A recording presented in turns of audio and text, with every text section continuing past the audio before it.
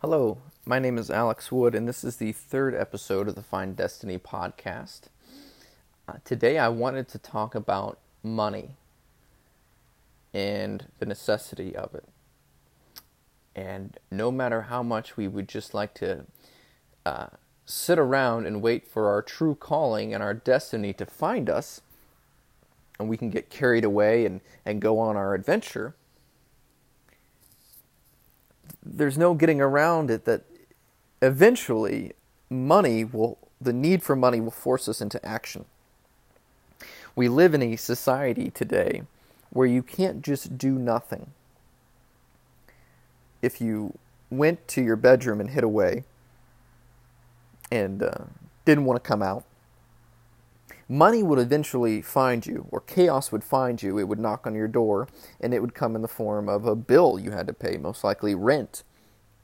At that point, you would be forced into action. So you can look at it as a good thing or a bad thing, but money forces productivity. It forces humans into action. And so let's just start by saying that you can't get around it, and we need to get money, so you need to get a job. Because the first step in the roadmap to finding your destiny is that you take only what you need in the form of food, shelter, and companionship. And the first two are most certainly going to require money. Unless you're living at mom and dad's, then good for you. But for the majority of us, we need a job. And it's easy when you go on Indeed and you type in entry-level job and your location. There's no lack of jobs. First of all, let me just say that. Have you gone on the internet and just typed in entry-level jobs? There are hundreds, if not thousands, of people and companies hiring. So, first of all, to say that the economy is not good or people aren't hiring is simply not true. And there are certain things, so you're going to have to pick one of them. And it's probably going to suck. Let's just say that right now. An entry-level job, no matter where you go, is probably going to suck. That's okay. You're going to want to avoid it. And even wanting to avoid it, that's okay. It's not to be looked at as something that's going to suck away your time and energy. It will. But so does going to the gym and lifting weights. So why do we willingly go to the gym and give our time and energy to that when it may bring discomfort, it may bring pain in our body? Going to the gym and working out very vigorously can be tiresome. So all of the things that happen when you're working at a crappy day job, you experience the same things at the gym. Yet when we're at the gym, there seems to be more of a will or a drive to do better and to push. And when we experience those things in our day job, we have a proclivity to cower or hide away or want to leave early and get home so we can take our shoes off and crack a beer or a glass of wine. So it's easy to say that why don't we look at our crappy day jobs the way we look at going to the gym? Because the benefits are the same. And this minus the physical, your muscle fibers getting torn and you building muscle, but the benefits are the same. You do what you don't want to do. You force yourself to do things you don't want to do in order to build character and build discipline. And when you find your destiny, maybe it'll be tomorrow, it could be years from now. When you find the path you're meant to be on in life, that doesn't mean it comes without obstacles. That doesn't mean it's smooth sailing from here on out. When you find your path, it's still going to require discipline and hard work and effort and sacrifice. So look at your day job like training. Like every hero of the stories you've read in your life, of the big ones, Lord of the Rings, Harry Potter, any superhero movie, you are the hero in your own life, in your own story, and every hero you have ever read about trained. He trained his skills. And you might be thinking, but Alex, I don't know how digging ditches Monday through Friday is giving me a skill set that I can use when my destiny comes. And that's absolutely false. It's absolutely false. Simply by doing something you don't want to do requires effort, requires willpower. And the byproduct of that is discipline. The byproduct of that is character. Now, that doesn't mean that when you're picking an entry-level job, you go for the most difficult thing. You're like, well, I'm going to climb the biggest mountain right away. That is a great way to get overwhelmed quickly and to find yourself back in your bedroom in the fetal position with the lights off. You want to take off to steal a line from Jordan Peterson. You want to find something that is just you bite off a little more than you can chew, just a little more, because that little bit of difference will turn itself into character or into discipline, or into one of those attributes you need in life. So what do you look for when you're finding your next job? Number one, you need to find something that lends itself to your talents. And don't overthink this. Your talent is just something you can do naturally that you do better than the average person. Just slightly better. It doesn't have to be that much. So, for example, if you draw a circle, you can naturally draw a circle better than the average person, then you have a talent for drawing circles. That is, so don't overthink these talents. That's all they are. You know them. Don't overthink them. The second is, don't pick something that's going to bore you. Boredom is boredom is the gateway drug to hate. Because you start feeling bored at work, then you start feeling cynical. Then you start judging. Then you start feeling bitter. Then you get crabby. Then you get angry. Then you get hateful. And nobody, nowhere, no company wants to hire an angry person. So, if boredom is left unchecked, that's what it devolves into. So know that and don't let it get to that point. Quit your job before it gets to that point, if you can't fix it in another way. The second step is, or I think we covered, the first one is something that lends itself to your talent, something that doesn't make you bored.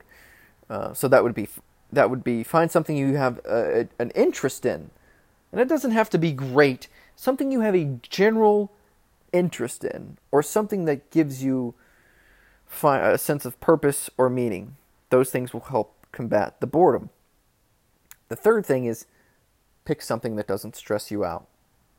And everybody knows this, and very few do it.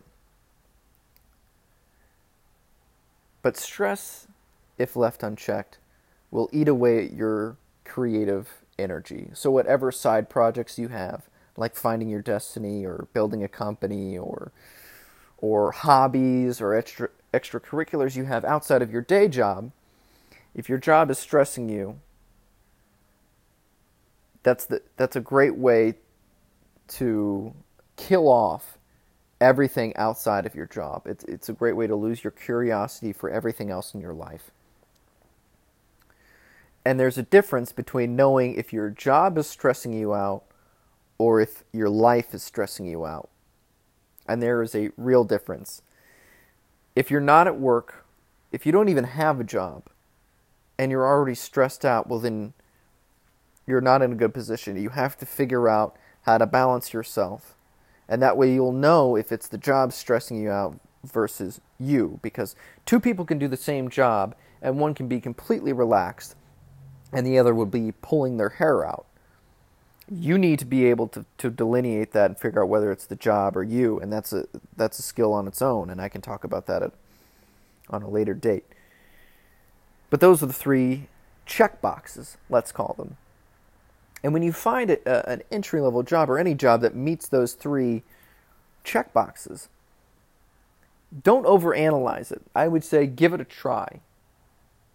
Give it a try. And that's something that, a phrase that isn't used a lot when looking at jobs. Just give it a try.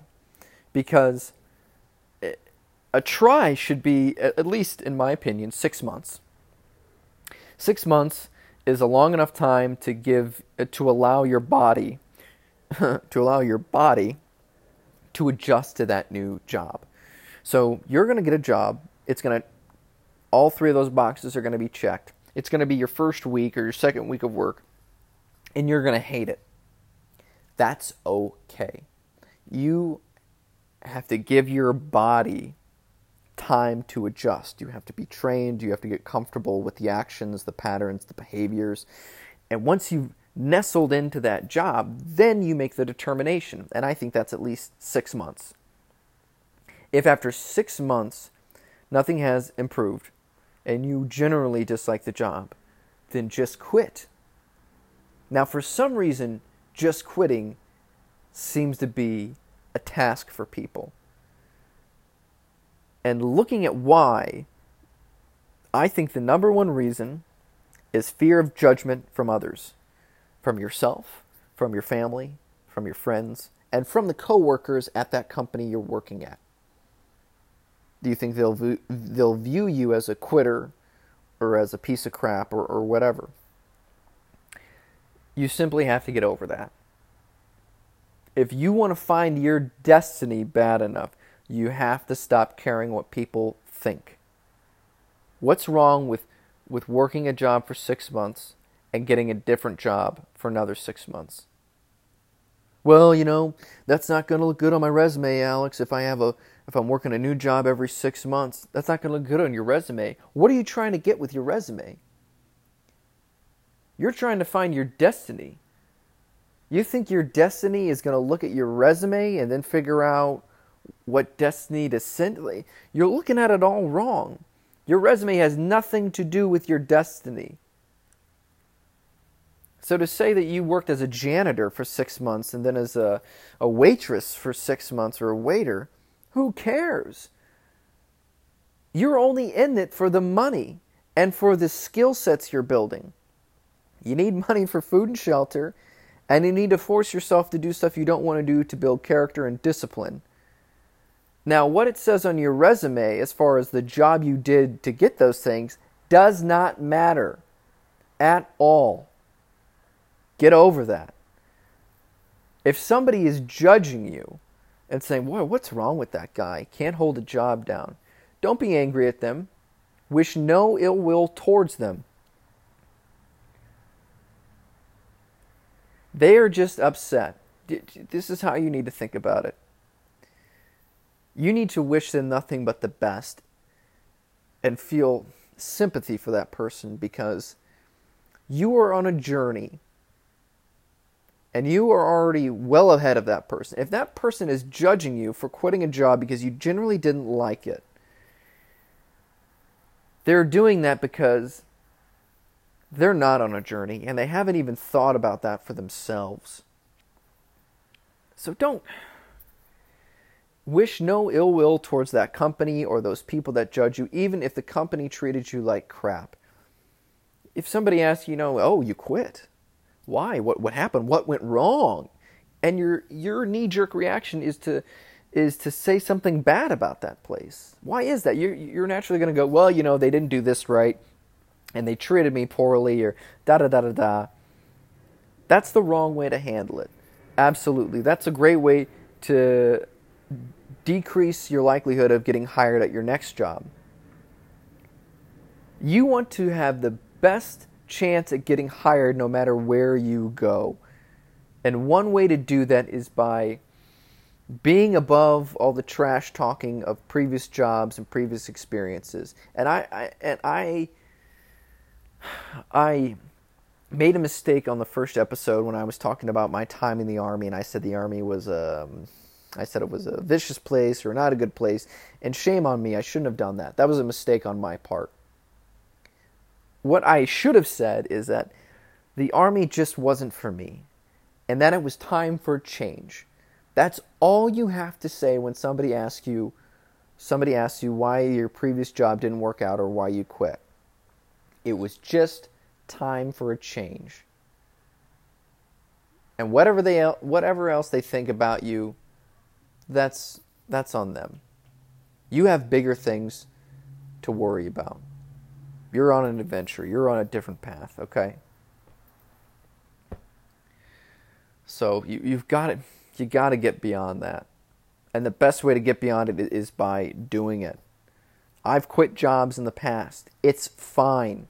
And at first I was that bitter person that said, you guys are wrong, I'm right, I'm leaving. And that was just the wrong answer. The wrong answer. You leave something because it's time for a change. That's it. So, to update you in my personal life, I am, like I said, I quit my past job because it was time for a change. And now I'm looking at entry-level jobs.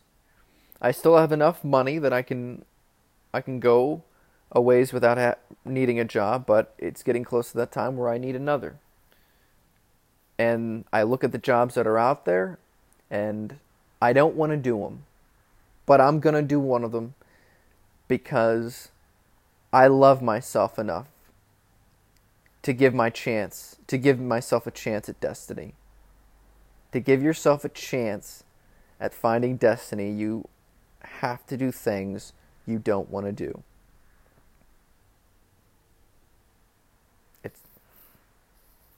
The more I live and the more I research and read and study, that just seems to be more true and true everywhere I go.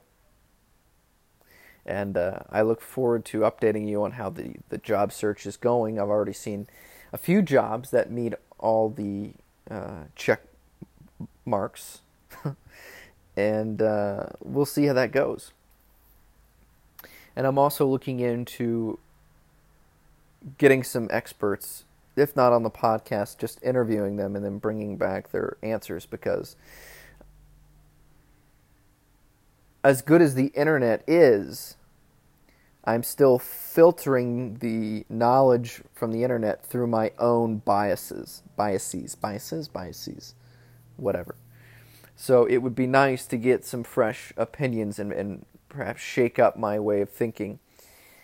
So I'm looking into somebody somewhere in the psychology or philosophy fields to come onto the podcast. Did I have anything else I wanted to address? Something that I've been thinking about that I'm not going to dive into, but I'll probably hit on the next episode, is when you look at heroes in our stories, like I used before, Harry Potter or Lord of the Rings. Let's look at those central figures, the hero, because that's what you are. You are the hero in your own adventure, in your own story. How did destiny find these people? And the answer is just that. Destiny found them. Harry Potter didn't have to do anything to get the scar on his forehead. Frodo Baggins didn't have to do anything, or Bilbo. They didn't have to do anything to find their destiny. Destiny found them. It picked them up and it lifted them up. And I think we do that in stories because that's what we want to happen with us. And that can happen to us. The thing is, we want it to happen right now, and that's not how destiny works. It's not on your timeline. You can do things to perhaps speed that timeline up. But part of that timeline is dictated by the universe. And you just have to put yourself in a place so that when destiny comes, you don't have much holding you down. You can let it pick you up and carry you. So you need to make yourself emotionally available. That sounds like relationship advice.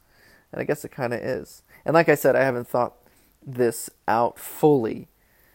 I'll just end it there, and we'll come back to it at a later time. But if you listened, truly thank you for listening. And if you have any questions, feel free to reach out to me at Find Destiny Podcast on Instagram or on Facebook at Find Destiny podcast, I believe is what it is. Okay, that's all for today. Thanks for listening. Goodbye.